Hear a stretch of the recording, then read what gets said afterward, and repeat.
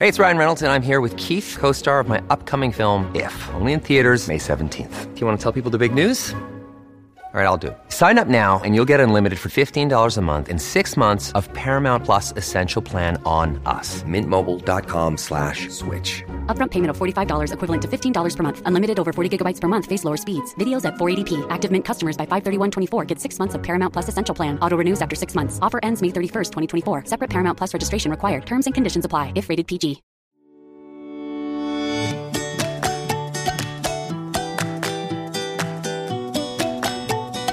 Welcome to the Kindled podcast. I'm your host, Haley Williams. The heart behind Kindled is to help moms use their gifts for God's glory and their good. We'll chat with real women who are learning how to do this very thing as they navigate motherhood, work, and the grace we need for both. This heart-to-heart is always had over a cup of coffee and usually paired with a business pep talk. We hope you'll find practical advice and the encouragement you need to work well and live more.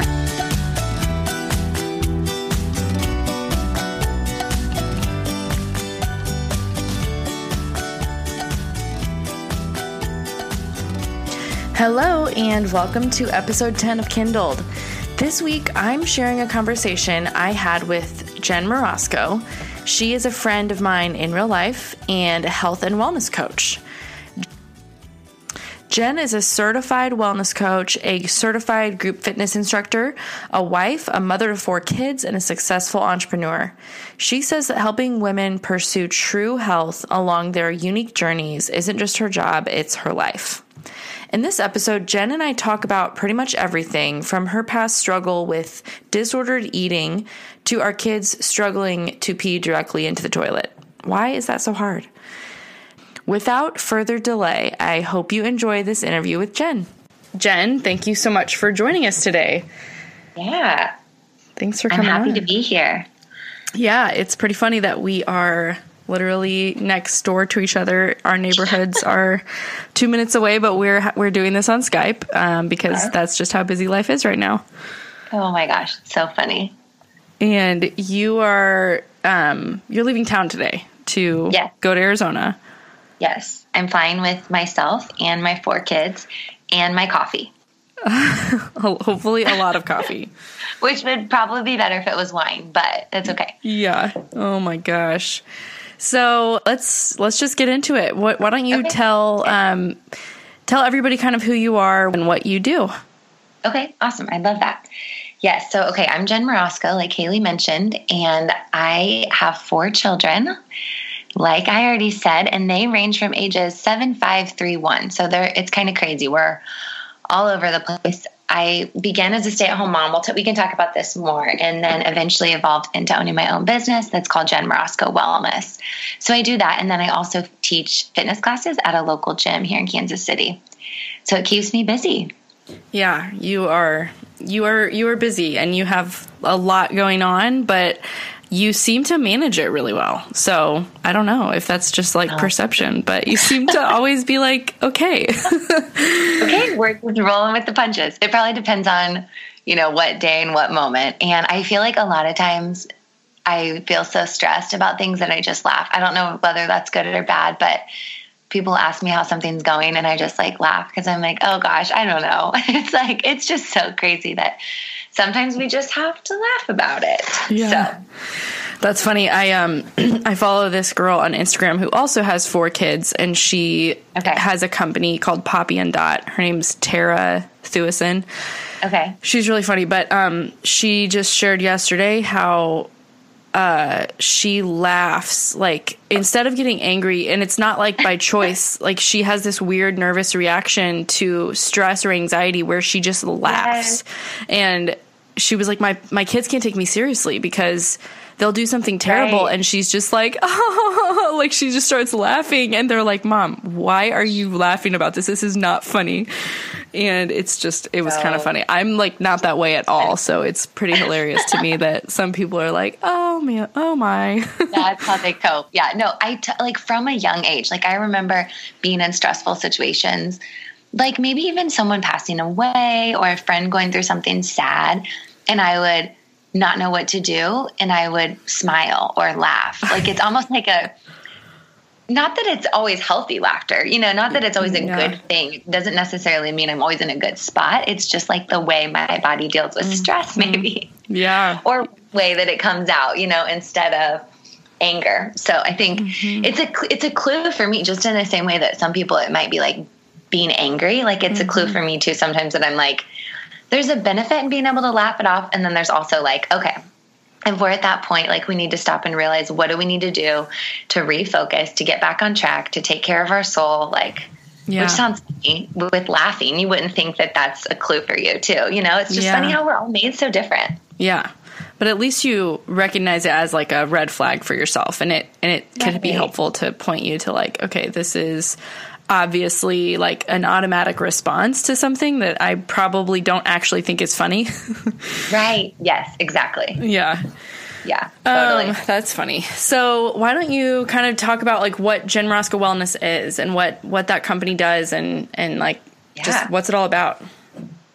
Okay. So Jen Morosko Wellness, it is a space and a place and a business that is basically after pursuing women's hearts. You wouldn't know that when you see it, but I really believe that our health is connected to our hearts. It's connected to our souls. It's about holistic wellness. And when I say holistic wellness, I'm not talking like natural, medications and oils and all that, which is all big. Like all that's a piece of holistic, but I'm talking like holistic, and when I mean mind, body, soul. Mm-hmm. So I started the business because of my own passion to see women really free from the bondage of this world, whether that's the bondage of being basically a slave to nutrition and exercise, or it's the bondage of finding our comfort and our satisfaction in food and the way that affects us. I think that there's just a huge pendulum swing, and there's so many voices in our culture screaming at women different messages. So we see messages all the way from,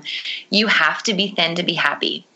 You have to be super fit in order to be a good mom. You have to be whatever it is, to throw all that aside. It's your one life, YOLO, do what you need to do, eat the cake, drink the wine, do.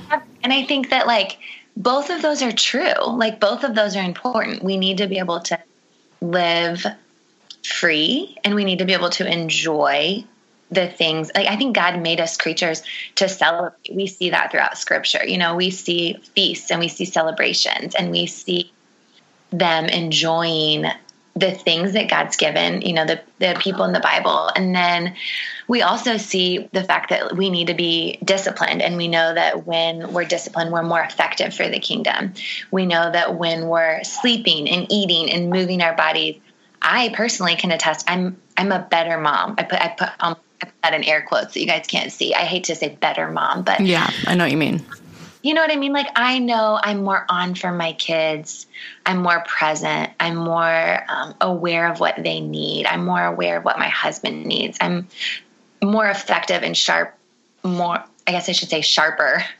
in my business when I'm doing those things well. So it honestly came out of a spot of like, I've had enough. Like I've had enough of what I'm being told. And I think we need more women speaking a different word. Yeah, that's really good. And I'll say that I've done a few of your groups. So how you work, how you actually live that out in your business, and how women engage with you is through these groups that you host every month, right? Right. So you have like Start and Thrive, and you have one-on-one coaching too. But the groups are kind of where you really bring people into that whole just that whole new way of thinking. And because you're not alone, you have, other women going through the exact same thing that you are. I definitely I swing towards the side of the pendulum that's like, if I'm stressed out, or if I feel like I need to self-indulge because I'm, because my day's been hard, or because I'm tired, or, whatever, then I'm like, I deserve a treat. I deserve like, to eat this cookie or 4 cookies. And it's like, but I know that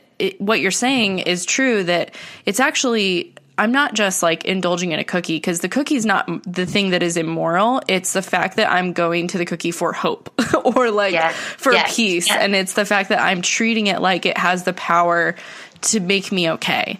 And then of course it doesn't. And so then I'm like, well, that wasn't enough. I want another one. Or, and not only is there a physical thing happening where I'm becoming addicted to sugar, which I totally tend towards being a sugar addict. If I let myself like have more and more, then I just only want more. Right. And I know we're not like going to only talk about food here, but that has been a very real, eye-opening thing for me to see, like, when I have that trigger in my brain go like, you need a cookie, you need chocolate, you need something. It's like, no, what I really need is the peace of God in my heart. And I shouldn't be going to desserts out of the place of like emotional, like lack, like that's not a good place to be choosing how to like enjoy good things. Right. Exactly. Yes. Amen. You worded it perfectly. That shouldn't be why we choose to enjoy good things. Exactly. Yeah. Because, what's interesting is my business is secular. And so, secular in the sense that it isn't, we don't explicitly talk about Jesus in that space. But I see Christians and non-Christians alike knowing that food doesn't do the trick, So all the women that I talk to and work with don't feel satisfied by food, and they don't feel satisfied when they've reached their peak health goals either. All of it points to us needing something more. Yes. And, and I, in my specific business, it is to help women find their healthy here and now. But in my relationships that I have with believers in my business, then we're able to take that to the next level and talk about what does it actually look like to go to Jesus in those moments, and that's a hard part because that is just countercultural too. Yeah. Yeah. To say that it's actually about more than just like losing weight is really scary for people. Right. That's kind of easy. It's not easy to lose the weight, but it is easy to use that as like your sole motivation for changing your habits because it's like all external and it doesn't have to necessarily, you feel like you don't have to go that deep to like make some changes. But I think ultimately we are, like you said, mind, body, soul. Yeah. Yeah. One thing. And our hope deferred makes the heart sick, and every time we put our hope in, whether it's the cookie or the perfect body, like we're always disappointed. Mm-hmm. At the end of the day, we're always disappointed, and we need each other. Like that's the beauty of it, is we need each other to point us back to even these good things aren't enough, but we still need to pursue these good things. Man, that's a tricky space, Yeah. Yeah, it is. Space to walk of like, let's point each other to Jesus. Let's remind each other how important this is, and let's not like take it to extremes either way. It's hard. Mm-hmm. Yeah. So you talked about what kind of prompted you to start this business. You said, you just had enough, and talk about that. Like where were you at before starting Jen Marosco Wellness, both like with your family life, your kids, like what your life looked like, and then emotionally and everything that you were kind of facing. Yeah. So I had a journey of struggling with what I would now call disordered eating. So that's different than an eating disorder in the sense of I never needed to, well, I should say never needed. I probably did need to get outside help at times, at least counseling. Probably maybe not medical help. That was what was so tricky is I think that you can be at a healthy weight and not be healthy in your mind and your soul. And that was one of the things that stuck out to me the most is the number on the scale was never scary. The number on the scale was what I looked to tell me I was okay. And it was never a number that would alarm a doctor or a friend or anyone, but I was in bondage. So how do you seek help at that point? I didn't know I needed help, I'll say, until I actually got pregnant with our first child. And then I realized this has become an obsession. Like I'm obsessed with staying at this certain weight. So it wasn't even about losing weight. It was more like staying at this perfect number that I had decided was my best. And that's like such a caution for me with women now. And I do have clients that weigh themselves, or we do weigh ourselves because I think it can be a good gauge, but that's a whole nother tangent. But you just have to be so careful. Mm-hmm. You have to be careful, and you have to decide what's best for you when it comes to that for each individual woman. So for me, it was this number and this obsession. And then I got pregnant with my first child and lost control. Yeah. You know, that's the beauty. I say, having babies and losing control of my weight was God's grace to me, because you can't grow a baby in your tummy and stay at your perfect number. Right. No, not possible. It's not possible. And then, everything that comes with the process of after having, it wasn't even as hard for me during the pregnancy as it was after, and going through that whole process. And then I kind of found myself getting back into old habits. And I was just like, this started at a young age. I'm talking like middle school, high school. I'm on every diet. You're in 7th grade and you're on the Atkins diet. Yep. Been there. 90 pounds, right? Like this doesn't even make sense. But the culture was speaking really loud to me and continued. And I finally got pregnant with my second. And I was like, it can't be like this anymore. I can't. Just in my relationship with the Lord, I'm like, I am not going to go through this pregnancy afraid to go to the doctor, not wanting to eat the whole day before I go to my weigh-in appointment with the doctor. I am pregnant. I want to see that number go up. And I think pregnancy is what helped me realize that this was a problem, even though it was a problem in my mind and my soul, even if it wasn't a health problem. And so I just started seeing and just kind of pressing into why this has become a problem and what feeds this problem. And I just realized that there wasn't any space for me to go that was telling me what I needed to hear. I felt like I could go to the fitness and health world, and all I was hearing was, nothing tastes better than being skinny, basically. Yeah. Put that in different forms. There's nothing better than being strong or whatever. And then I would go to the Christian world, and the conversation doesn't even really exist. Right. There aren't many spaces where women especially are talking about what it looks like to care for our mind and our body and our soul holistically. And there's a lot of excuses there in that world too, of what is, we excuse, I don't know. Almost like we shouldn't even be having this conversation because we shouldn't care about our bodies. Your body doesn't matter. Forget about your body, and then making it all about your soul and your spirit, forgetting that they are one, and God actually does say our body's the temple of the Holy Spirit, and we need to, take care of it. Yes. Amen. And other women and myself included, live with a lot of shame in this area. And when we don't talk about it and we don't acknowledge it, I think that shame just festers. So we know that we struggle here, or we know that you can't deny the fact that we are human creatures that God made and created bodies for us to live in. And we don't talk about it, and we don't acknowledge it, and we don't know what to do with it. And we feel the pressure of the culture, and so we stuff it sometimes, I think. Mm-hmm. And we don't know. We hear the verse. I was thinking about this. I was talking to some women about this recently, but we think about, Psalm 139. And basically, anytime we're struggling with body image issues, I feel like sometimes in Christian culture, that's given to us as like a stamp. But remember, you're fearfully and wonderfully made. Stamp. And I just have to look at the stamp and I'm fearfully and wonderfully made. I'm fearfully and wonderfully made. Okay, that's true. But how do we help women believe that? Yeah. It can't be stamped on us, because it's a deeper issue. It's a deeper issue of our identity. So how do we look as women and believe that we're children of God? And when our identity is founded and rooted in the person of Jesus, when we believe in our gut, in our soul, in our mind that we're a child of God, then after years of believing that and years of walking in communion with Jesus, we're able to slowly start believing that we were made in his image and that we were made perfect and that our body was fearfully and wonderfully made. But it's a journey.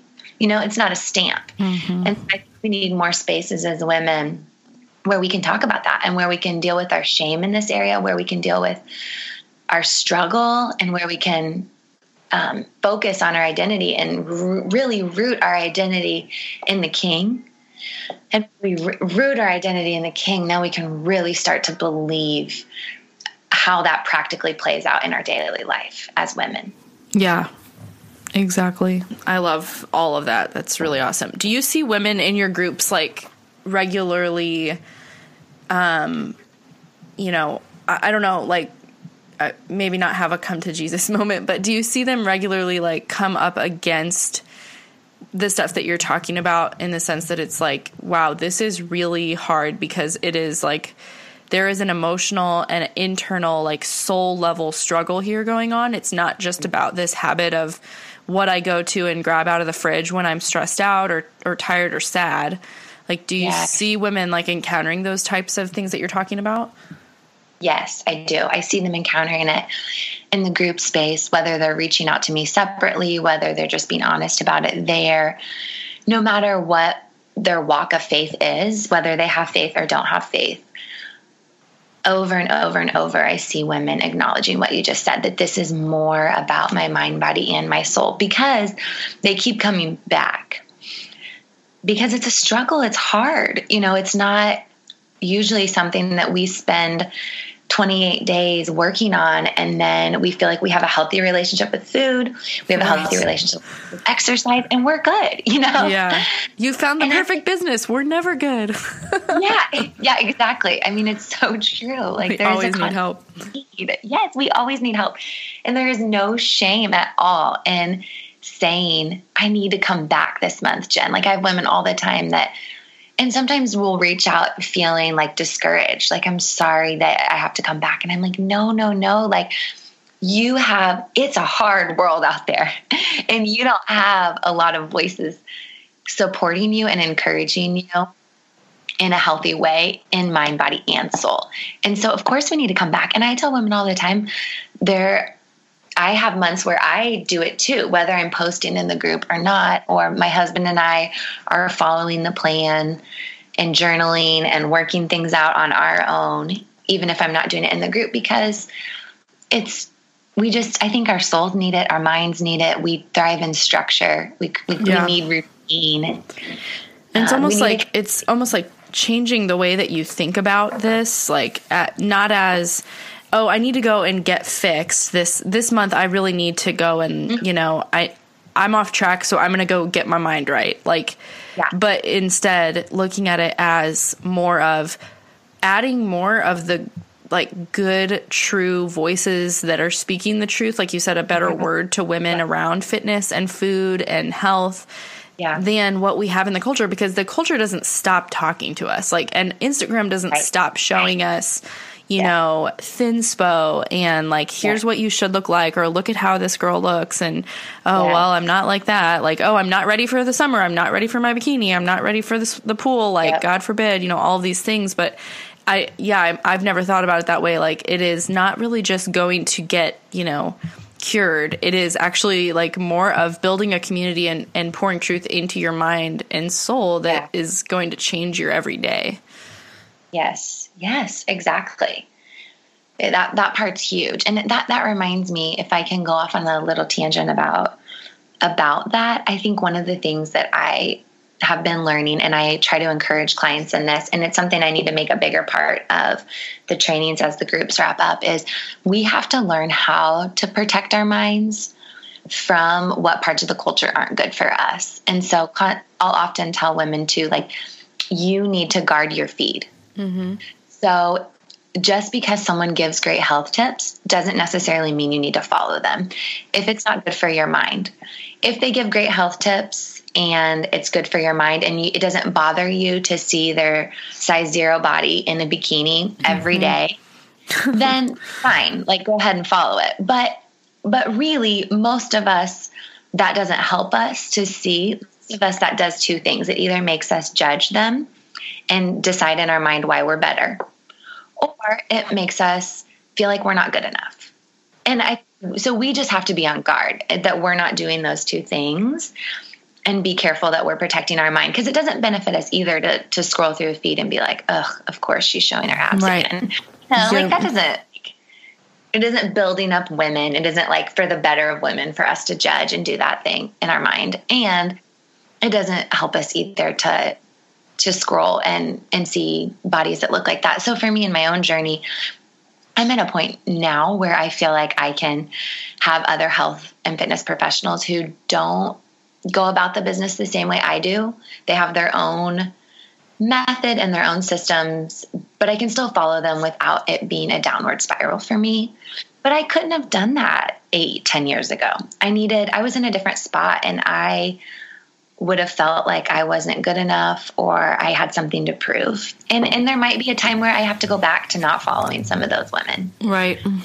Yeah. So. Just like keeping your guard up about what you're allowing to come into that space of your mind and heart. And I've recently, I would love to like actually do an actual episode on unfollowing people, because I think that everybody needs to do more of it, including me. But I like recently heard, let's see, it was Graham Cochran. He's this business like consultant, entrepreneur guy. And he has these videos that talk about, how I forgot, I'm going to mess it up. What does he say? It's like, we are basically, he says we're on information overload and we need to be a little more ignorant of what everybody else is doing and not like for the sake of just being ignorant, but because when you are just filling your mind with what everyone else is doing and you're so plugged in and clued into what everybody in their business or in their life or in their fitness and what their goals and how they're accomplishing them, like how does that affect you in getting your stuff done? You know, it's just, it's been, I don't know. When I heard him talk about it, I was like, man, there are definitely people that when they come through my feed only make me feel less than and only make me either as a mom or a business person or whatever, just make me feel that comparison or that competition that isn't a healthy competition. It's like, oh, well, they're doing that. I should be doing that, you know? And that is just, it's like, it's not helpful. And life is so much better when you just like stay in your own lane and don't worry about what everybody else is doing so much. Right. Oh my goodness. Yes, I agree. So before you started your business, what was your plan for like work and motherhood? You were staying at home. I know previously you were a teacher. What did you teach? And then when did you stop? And what did that look like for you? Yeah, I was a special ed teacher, and I knew that when I had kids, I had gotten my master's in it. I've always felt ambitious and always wanted to have a career and be a stay-at-home mom, but I never knew how those would work together. Staying home with the kids was a value for me.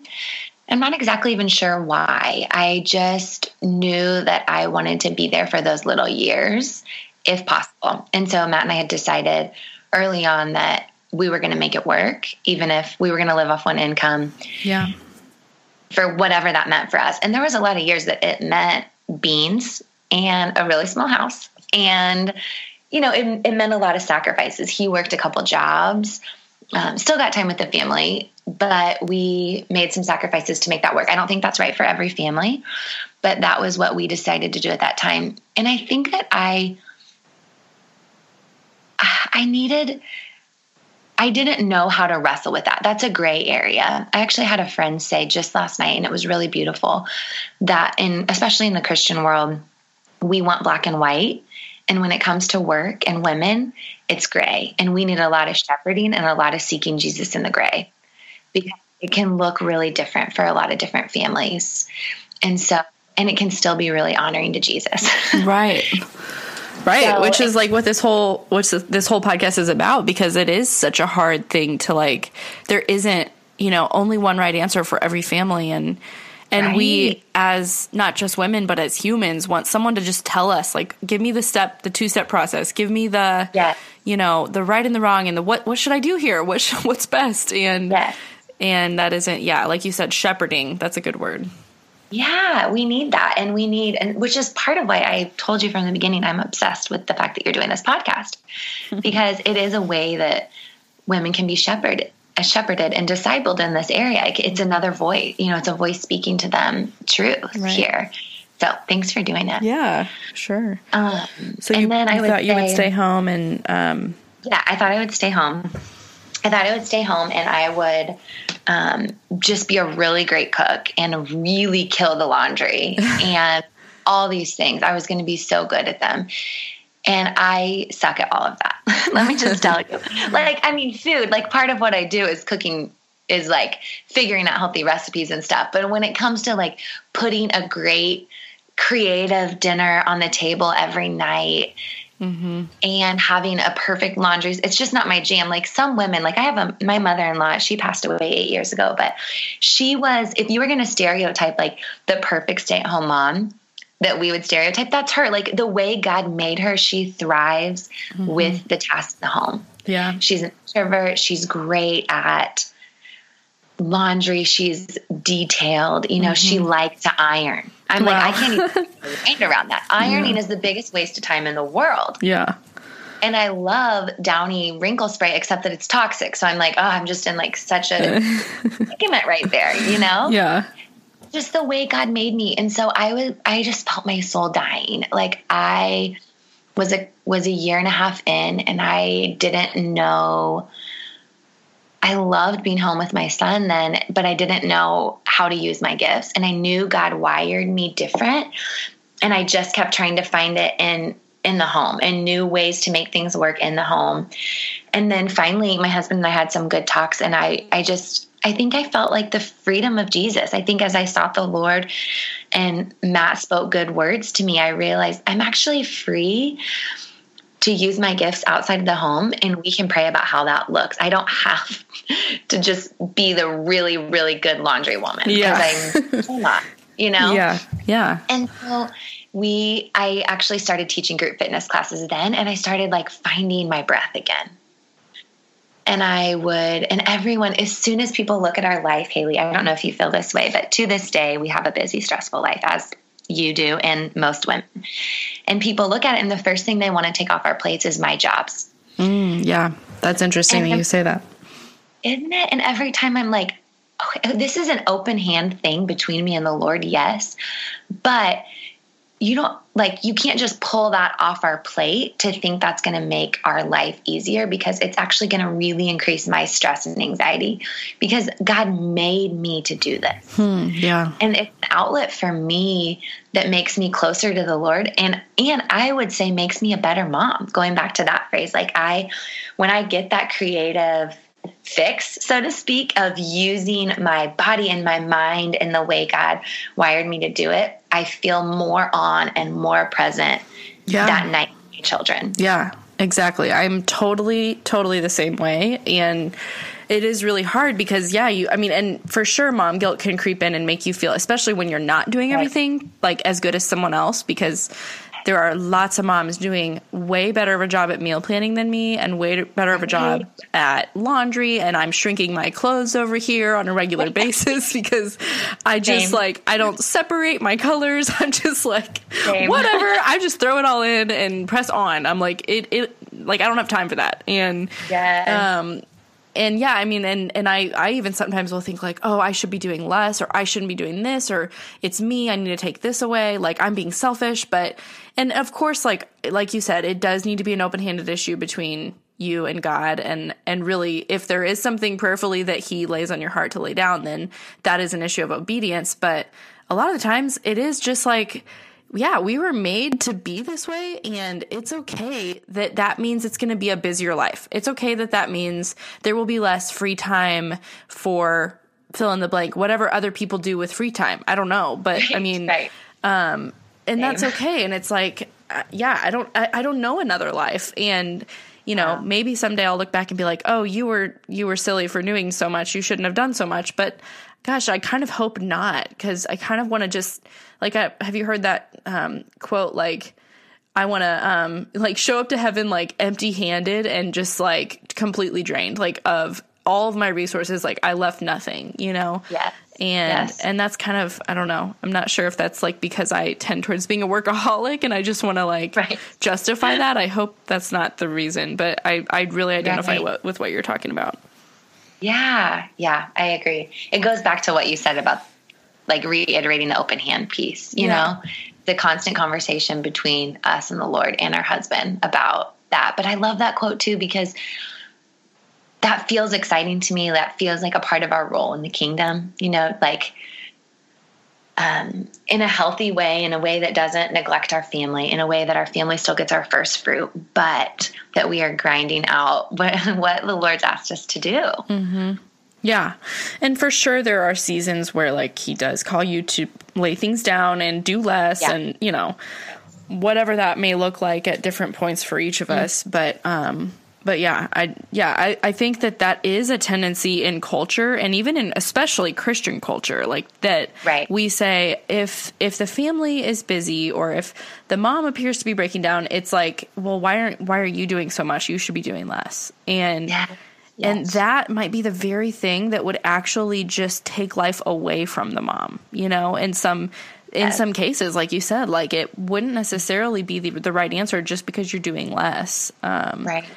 And I find for me a lot of times in those spaces, it's because I'm not really being filled by God more so. It's like when I am truly like in communion with him and being filled, my capacity is way higher. I'm a very high capacity person. Like I can handle a lot, and that's also my downfall. But when I get to that place of feeling empty, it's not so much like, well, do less. It's like actually do more to like come before him, Right. Yes. Amen. Which that's a big part of what I've been learning is when you're in I shouldn't even say survival mode, but when you're busy, which we're all busy, that quote that's like, you have to make sure you don't always do what's urgent, but also what's most important. Mm-hmm. That is resonated in my mind so much, is not always doing the urgent, but getting to the important. And that's the soul piece, the soul piece. If we don't view that as first and foremost, most important, then we're constantly putting out fires. We're constantly living in the urgency because the message is always in your inbox. Yeah. The text is always there. The task is always there. And then I think that's also applicable to business. I so constantly live in survival mode that I don't zoom out and get to the important of what we're looking at or what we're pushing towards or what our vision is. So it's just a tension. Yeah. Yeah, it is. That's a hard thing for me too. What has been the hardest part for you in running this business and raising 4 kids? And then if you could talk too, maybe a little bit about, what your life looks like now with Matt's job and kind of what he does and your role in that. I mean, just, I don't know, wherever you want to start there. Yeah. Oh man, the hardest part. I think the hardest part is probably the fact that I will have a hard time asking for help or figuring out what we need to make this work. So sometimes I think I can run a business from 7 to 10 p.m. and during nap time. And that's just not true or applicable. And that's not healthy for my marriage. And so it's not sustainable, We can do it for a season. We can do it for a few nights a week. But what's hard is kind of the way my business is set up. That's a window of work time. And so something that's been a challenge and that I'm trying to even be more strategic about now and coming into the summer and coming into the fall is actually just saying, I work these days. These are the days I work and these are the hours that I work. And I can't use that space for anything else. I need to use it for work so that I can give my evenings to my husband once kids go to bed. Right. It's been hard. And I get upset when he does that to me, when it's like the kids go to bed and it's like he's working again, when that's the every night thing. And it's so important to connect. And I think we're kind of I think what's hard with all these moms that are working moms who are also stay-at-home moms, I think there's a big trend of that in our culture. I wonder how it's affecting a lot of our marriages long-term if we're not careful. Yeah. Yeah. So do you feel that? I don't know. Yeah, for sure. I think it is almost so ingrained in our lifestyle that I don't notice it, but I do recognize like what you're saying is true, that it can't be every night or else, right, like you don't ever connect. And then you add in not just like you working every night, but then the 2 nights a week that you might have other things going on. Like, we have a small group that we do Wednesday nights. And then, like tonight's Joey's going to dinner with a friend. And on Thursday night, I'm hosting, a noonday collection party. And then on Saturday, it's like, so then when do you connect? Because the two free nights a week that I'll have, I'm like, oh my gosh, I finally get to work. I'm going to work until 11:30. And that's really hard. So I think the challenge there is like, almost for me one of like not being greedy with my money, like being willing to invest in my business enough to pay for a babysitter so that I can still have my life in the evenings and still have, you know, just balance in some way. Cause that it really does. It is restorative to take a night off when you are replacing, you know, your schedule in the daytime with some hours. And I have ways that I can do that. Like there's some homeschool girls actually on our cul-de-sac that are available during the day. And so that's been awesome that I can kind of rely on them in like pinch situations. But yeah, I think, I mean, I only have like those 2 days a week, Tuesday, Thursday, when my girls are at preschool for 4 or 5 hours, and that's it. And then, you know, like you said, evenings. So it is kind of a juggling act. And, I definitely feel that too. And I think I haven't figured out I'm not like at, you know, the perfect balance of everything, but, and also because like our businesses, I don't know if yours is this way, but mine just is very like, it fluctuates in terms of how busy I am. So I don't need the same thing every week. Like some weeks I'm just really like, okay, I have a big project due, or I have a big website to launch. Like this week I need every extra minute I can get. But then other weeks I'm like, wow, I feel so caught up. This is great. Yes, I totally agree. You know, one thing that's helped Matt and I with that, and we are not pros at this. This was something we started in October. We had tried to start it in seasons past, but is on Sunday nights, we have like a business meeting, him and I, not businesses in Jen Roscoe Wellness, but like Roscoe Household Family Business Meeting. And we like, I usually know by that point, I have a general idea of what my week looks like from a work standpoint. And hopefully he does too. And we kind of map out what nights are what. And that's really helped us. I mean, it's everything from like, we have trade-off businesses too. You know, like I work a lot of nights and weekends. And I say trade-off. I trade off in the sense that like we need each other to work both jobs. I come home, you know, he takes the kids, I go to work, vice versa.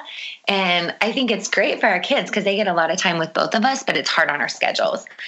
And so, and can be hard on our marriage if we're not intentional. So that was advice that we had gotten that's been so huge. So we can commit to, I know I have a big deadline Tuesday, but Tuesday night is our night. Like I'm going to we'll take 30 minutes as soon as kids go down, which this helps us too. And we'll just like kind of finish up for the day, whatever little messages or whatever we need to send. And then from 8 to 10, we're just going to hang out together. It's just going to be our time. Yeah. That's awesome. I think that's huge. Huge. How do you guys like connect best? Is it like shared activities? Like, do you watch shows or do you just chat? Like, I mean, just practically, I know everybody's different, but. Oh, that's a good question.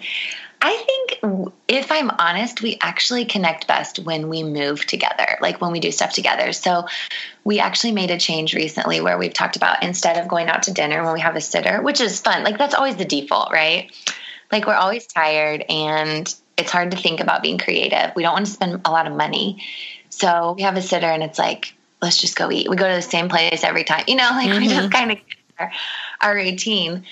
And it's good time across the table from each other. But him and I, ever since we first started dating, we've connected best like when we run together or play tennis or we move our bodies, like just something kinesthetic. Yeah. We just have such good conversation either after, like we play tennis, after we walk. And I just feel like it clears both of our minds. And we both, sometimes when we just go to dinner, I feel like the fatigue and the weight of everything, it just like hits you and you're fine with your safe person.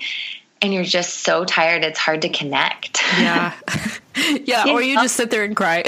No. Yeah. And you're like, I'm so dull. I'm so sorry. This is how I was when we dated. You never would have married me. Right. Yeah. Oh, that's so true. That's a good idea. I've never really thought about what that would look like for us, and I'm really terrible at tennis, so I have to find a different sport, but yeah.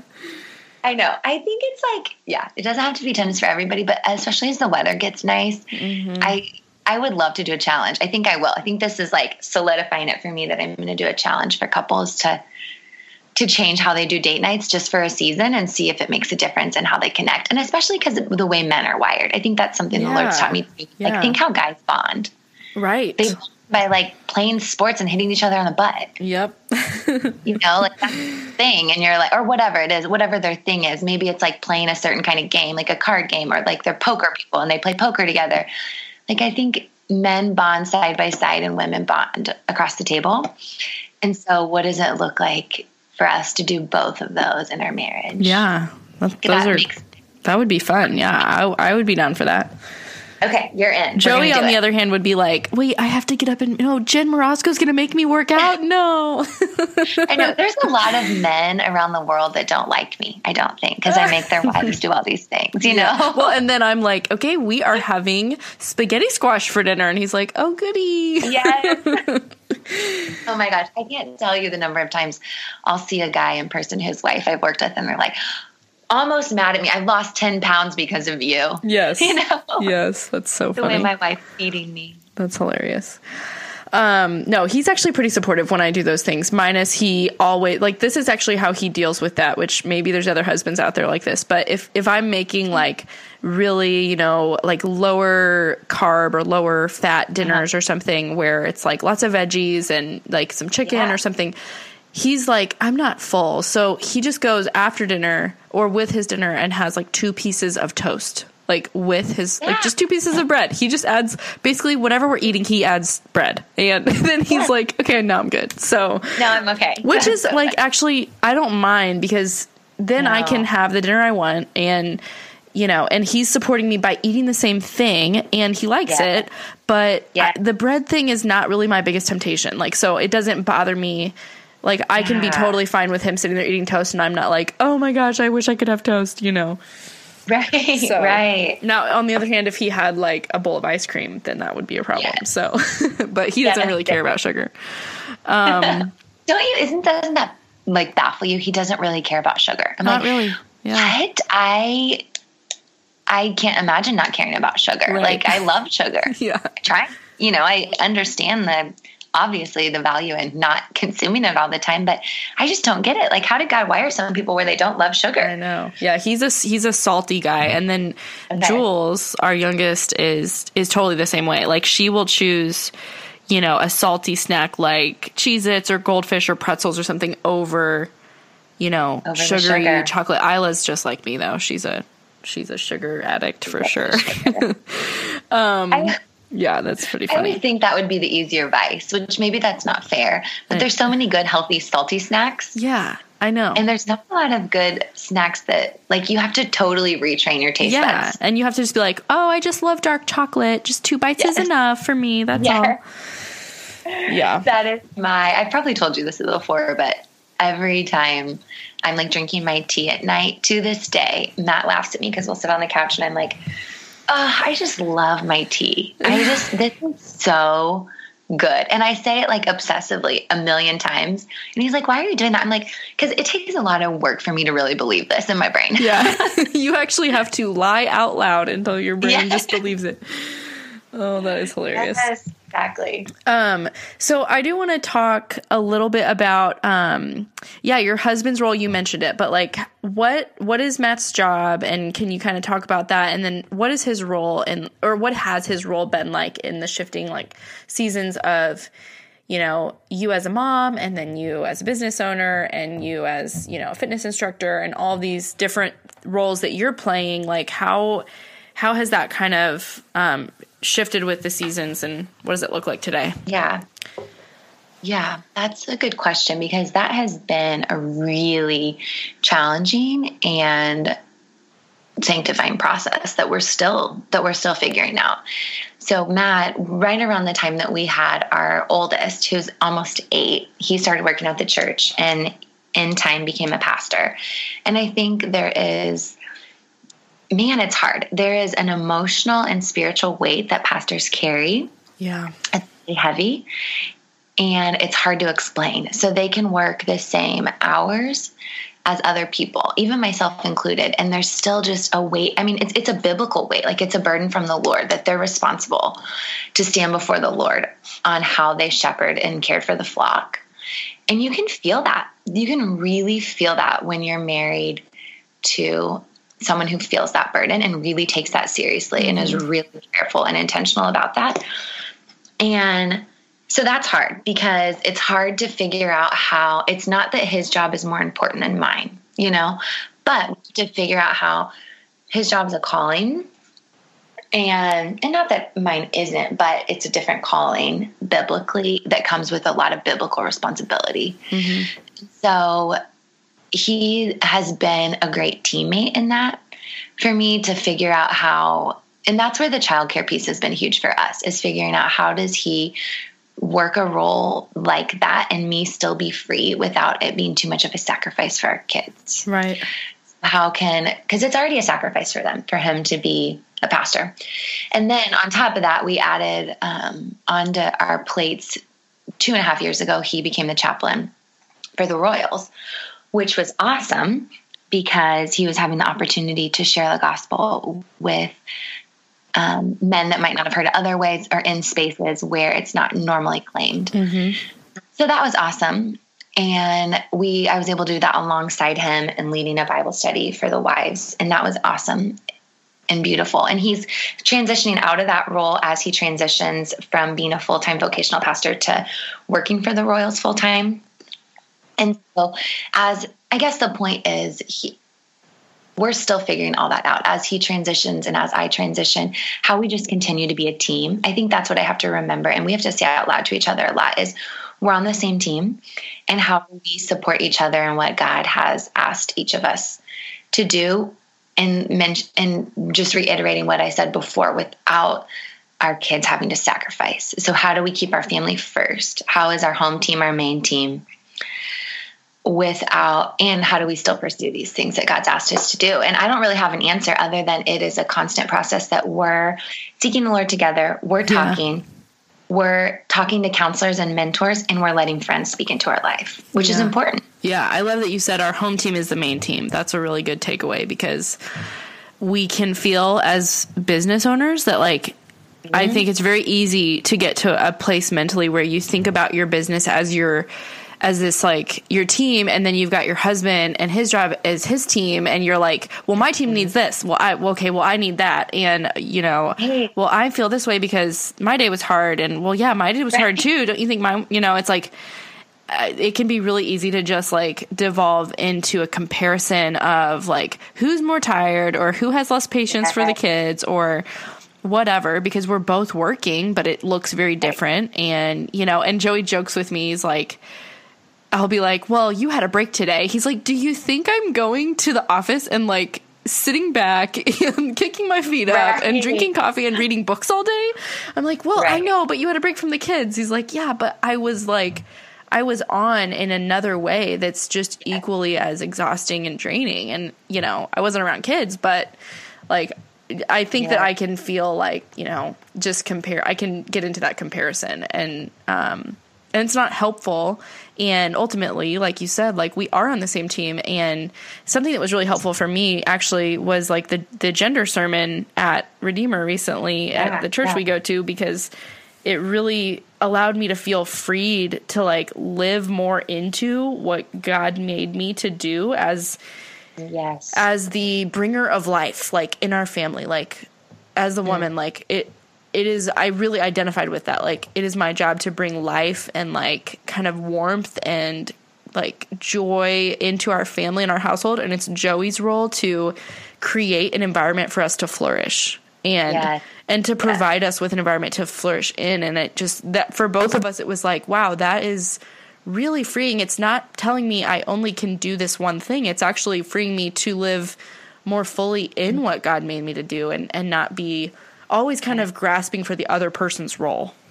Yes. Oh my goodness. Yes. And that, I think there's something that to be said about, I think some of that even comes from the curse. I don't know the theology on this, how accurate I am here, but from the beginning, we see that our tendency will be to rule over the man, to control him, to manipulate. We see that comes from the beginning. And I think it's silly not to think that doesn't even play out in our roles within the home. And I'm talking big R roles, what you just said, the bear of life and the environment to flourish, not the little R roles, staying home, working a job, that stuff. Cleaning the kitchen. Yeah. Yeah. Cleaning the kitchen, taking out the trash, not that, but in the big stuff, like, amen to what you just said. And can we constantly remember that? And how do we keep that in front of us?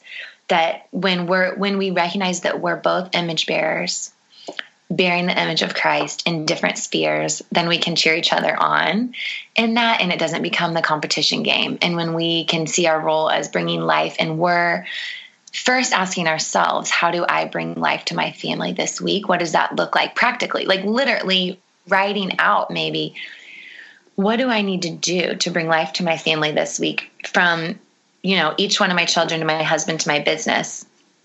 And then not focusing so much on what Matt needs to do, because that's the thing, is I'm usually saying, like, I'm like critiquing him and then losing focus on what God asked me to do. Mm-hmm. Yeah. That's really good. Okay. So wrapping up, like, I just want to ask a little bit more on the business side. What would be your best advice, since you kind of came from a place of, okay, this is not my gifting. I am not loving just my life in the home. Like, I want to, use my passions and gifts that God gave me to serve other women somehow. How would you advise, or what advice would you have for women that are thinking, I think I want to do something like what you're talking about, or I want to have another pursuit or another, passion project, or whether it's a business that makes money or not, I want to have something. How would you advise them to, like, go about that? Like, what did you do, and what would be your kind of advice from the future for them? Yeah. I like this question because I think what's so important is, a lot of times when people answer questions like this, our tendency, and I know mine is too when I first read the question, is to kind of give a blanket answer. But what I've realized is I've thought about different women in my own life that I know maybe are feeling the urge to start a business or run businesses or do different things.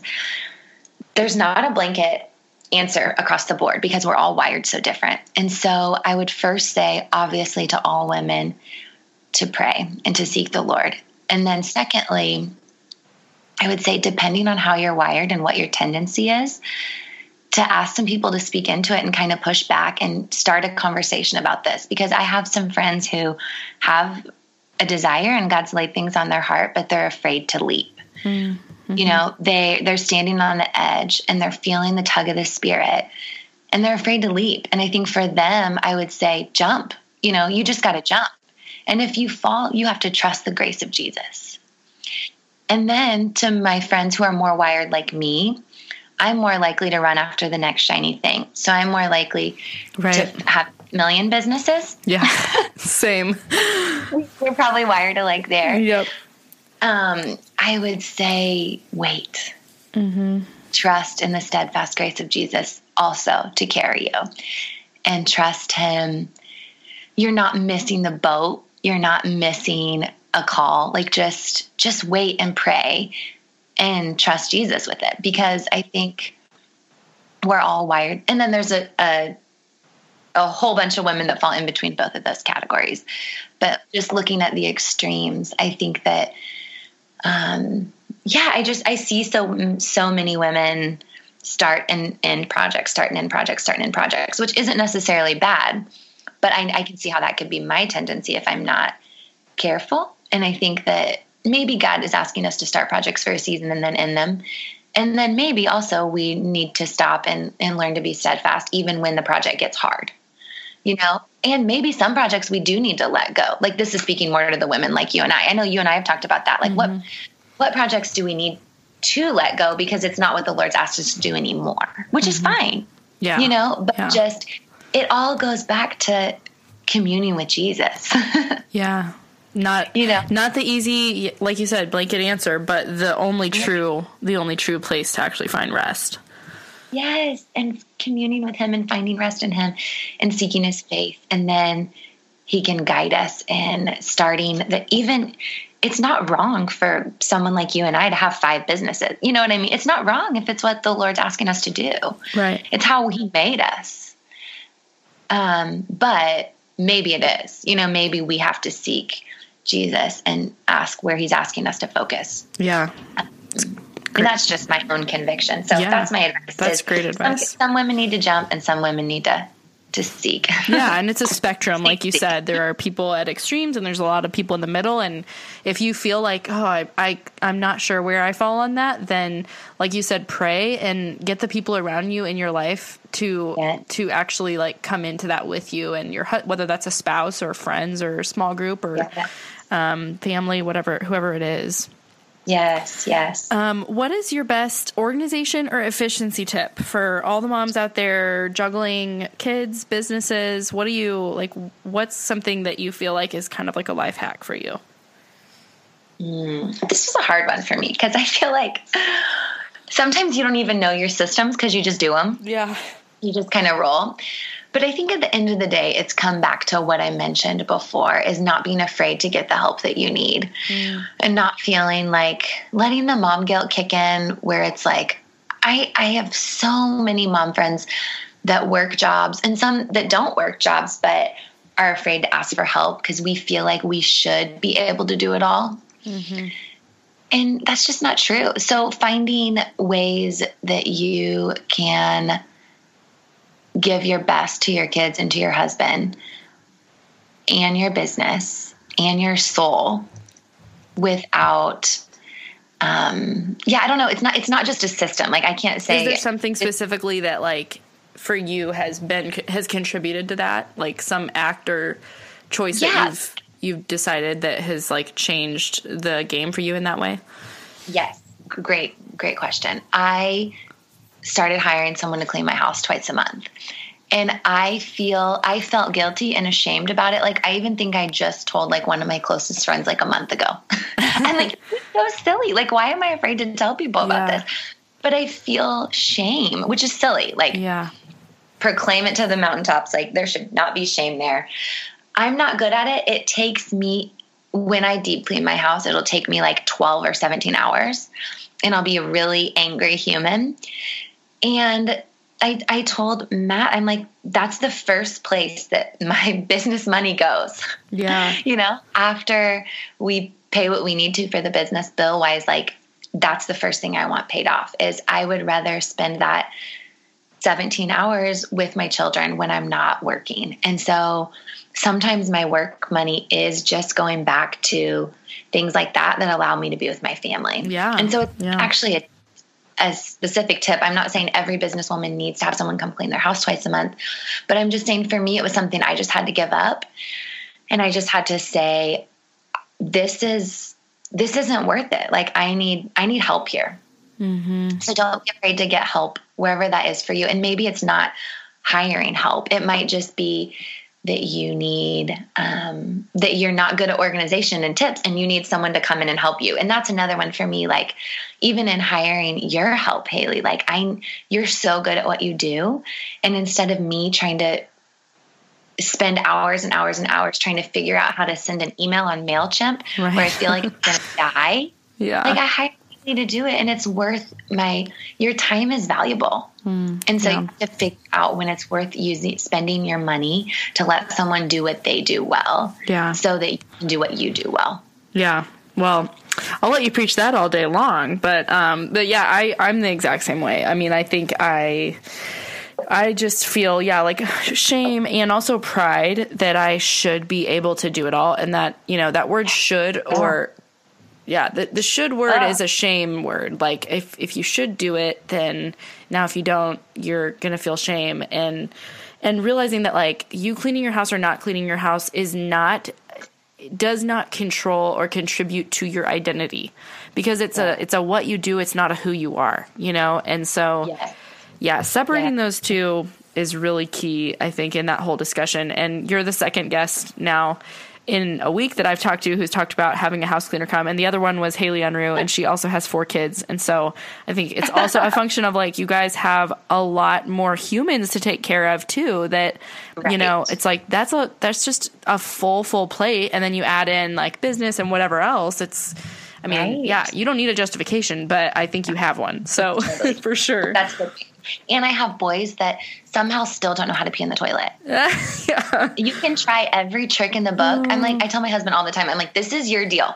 Yes. You need to teach these boys how to pee in the toilet. And so for some reason, no one can still teach them how to pee in the toilet. Yeah. I'm like, what? They're 7 and 5. Come on, guys. Yeah. Oh my gosh. I don't have that problem, but you know what? Actually, even with girls, we still struggle with that sometimes. So okay, that's good to know. Yes. I'm like, don't look at the toilet closely anytime someone comes over, you know, Yes, or yes. the wall. There might be pee on the walls. Right. That's hilarious. Yeah. I wallpapered my like downstairs main bathroom on one wall, and it's a wall that is adjacent to the toilet, and it's like, it was not cheap. It was really expensive wallpaper. And after I did it, I was like, this was a really interesting choice. Like, if we ever do have a boy, or like, you know, it's a bathroom. Like, it's not and it's right next to the toilet. Like, they touch it all the time. I was like, I can't believe I did this. Like, I should have done a different wall of all the walls I did, but whatever. I just was not thinking like a mom. I was thinking like a decorator, which I'm not. Right. So. Exactly. Well, if we ever come over, I will not let my boys pee in there. Okay. Perfect. So you know. So, okay. What do you do for fun? I'm guessing it has to do with moving your body and like running sprints at a track. How'd you know? Burpees. Of course, burpees are fun. Oh my gosh. No, I actually, it's partly true. Like, working out, I can't think of anything that I do for fun really, other than it having to be with like exercising or running or moving or being active. I mean, spending time with girlfriends, yes, that too. But I love, just something active. I mean, something active, playing with my family at the park. We love to hike. We love to go just even different places around Kansas City. It's not as flat as some would think, but it's still pretty flat. Those listening that live in, you know, less flat places can laugh when I say hike, but we like to, you know, go to places and just move and be together in nature. And that's probably what I do most for fun. And honestly, we probably don't have enough fun. That it's kind of a convicting question, because I'm like, this is an area where we need to grow. We play with our kids a lot. They have fun, and we have fun playing with them, but we're not with our kids. It isn't something that Matt and I do very well. Yeah. So it's something that we're both being achievers. We're like, how do we have fun other than those dates I mentioned? But like, how do we have fun with friends? Right. How do we foster fun in friendships? And I don't know. That's part of a question we're asking ourselves, because that's hard in this season. Yeah. Yeah, that's the both being achiever thing. I get that too, and we can be both just so like head to, you know, nose to the grindstone that we're like, it is definitely a discipline, like as much as everything else is too, to like actually make time for those relationships and then make them a priority. Yeah, exactly. And then what helps you rest? I think I'm learning. Obviously, it's spending time with the Lord, and I think I'm learning how to be more free and how I do that. Of course, we need to be in the Word, but I'm learning that that's more of a discipline for me that does bear fruit in my soul and restores me. But how I really connect with the Lord is the same way that I connect with my husband, and the same way I connect with my kids. It's by moving my body. Like, there's a theme there that's how God made me, where I have friends that, you know, they are learning that they connect with Jesus through painting. Or my friend who's a good writer, hers is journaling. And I've always thought connecting with Jesus was writing in your journal and reading your scripture, which that's good, but that isn't me. That's not how I was made. And so I've actually been kind of experimenting a little bit with learning how to like move my body in a way where I connect with Jesus. So think almost like yoga flow type things where you're like moving and praying. And it's new for me, and I'm not even sure I can articulate it well, but I'm finding that it's the same way that when I run, a lot of times I don't like to listen to music. I like to just be with Jesus. And there's something about the clarity that comes in my mind and my soul when I'm moving. Yeah. And it isn't about health and numbers and all that stuff. It's just about the way I was made. And I don't think that's true for how everybody connects with the Lord, but yeah, so I'm experimenting with that, and to be continued. Like as that grows and develops, we should talk about it more, because I think it's a growing trend, even secularly, to be moving your body and like having a deeper soul connection. But I think we're missing this piece. Yeah. Have you heard of holy yoga? Yes. Yeah. Okay. Yes. There's someone in our neighborhood, I think, that does that or has it in her home. Oh, is there? I didn't know there was anyone in Kansas City that did it. Yeah, there's a girl from my IF table told me about it, and she does it, and it's like it's somewhere out here in Overland Park, but the woman actually, she does it in her home, and then she also has they do it in a different space too. I can't remember, but yeah, I'll send you like the little Facebook flyer she sent me, but yeah, it sounded really cool. Like they read scripture and there's like a theme each time, like while you're doing yoga. So I was like, that sounds really fun. Yeah, it's really cool. It's really neat. I've never done it in person because of that reason. I didn't think there was one in Kansas City, but cool. Let's check it out together. Yeah, for sure. Okay, well, how do people connect with you for, like, for instance, on the Jen Roscoe wellness groups? Like, how should people find you? Yeah, if people want to find me, they can check my website, jenroscoe.com, or Facebook, Jen Roscoe Wellness, and the same handle is mine on Instagram too. And maybe I could just give a quick, like, brief summary of what the groups are and what I do. Do you think? Yes. Okay. So yeah, for those of you listening that are interested, basically what it is the groups that I run are a 28-day structure eating plan where we focus on retraining our minds and our habits. So the focus is what habits do we have and how do we reshape those that hopefully can help us have a healthier relationship with food and a healthier relationship with our body. And we often see great results like losing weight. We see scale and non-scale victories, and we celebrate those like crazy. But the focus is, what does it look like for me to start to learn to be healthy and to start to become more of who I am instead of I'm on a diet or I'm on a plan. So, and I'm really big on not selling products or anything like that. The focus is you as the woman, as the client, and you finding what works for you and what's sustainable. And then us as women getting to rally around you and support you and cheer you on. That's why I love the group effort or the group aspect. And I do one-on-one, and a lot of women, that's a space that they feel more comfortable, and that's great. But the beauty of the group is you have all these cheerleaders and you have people on the journey with you. So that's why the group piece is really helpful. It's encouraging. Well, thanks, Jen. Thanks so much for your time. And you guys are headed off to Arizona, so travel safe. And I will pray that your kids are just perfect angels the whole time. Thank you. Please pray that all day. I will. 3 hours in a plane by myself with them will be interesting, but we have no layover, so that's a win. Oh, that is great. Yes. Is it a 3-hour flight from here to Arizona? Yes, it's 3 hours there. I know. That's kind of a long flight. I know, especially when you're not very technology smart, hence why I hire Haley for everything. She's amazing. Little plug there. It's true. I can't even figure out how to download videos onto their little Amazon Kindle thing. So, oh, man. Well, your oldest son is almost at the age where he could probably figure that out. I know. I need him to get tech savvy so he can start being like my business helper. Yeah, that's hilarious. It's like my 20-month-old can open my phone and turn on Netflix. I don't even know where she's going to be by the time she's 12, you know? Right. Oh, my gosh. I know. So true. So funny. All right. Well, thanks, Jen, and have a good rest of your day. Thank you. You too. Bye-bye. Okay, bye. Okay, well, I know we went long, so if you hung in there the whole time, you win the contest. I'm just kidding. There's not really a contest, but thank you for sticking in, and I hope if you did that you found some good, solid encouragement and practical ideas of what to do with the calling that God has given you or placed in your heart. Jen encourages us by sharing that we don't have to succumb to guilt or shame or living in shadows, but can live in the light in the fullness of a busy life, quote unquote busy, and still be okay. We can hold good things in tension rather than have an idea of balance. And for me, that is a mental picture that I need to remind myself is real, and it just gives me a lot of grace. If you want to stay connected with us throughout the week and hear previews of these episodes, go follow us on Instagram at Kindled Podcast. And on there, I will share quotes from guests, other content. I'll ask polls about content for the podcast, and it's the best place to say hi. So come do that if you haven't already.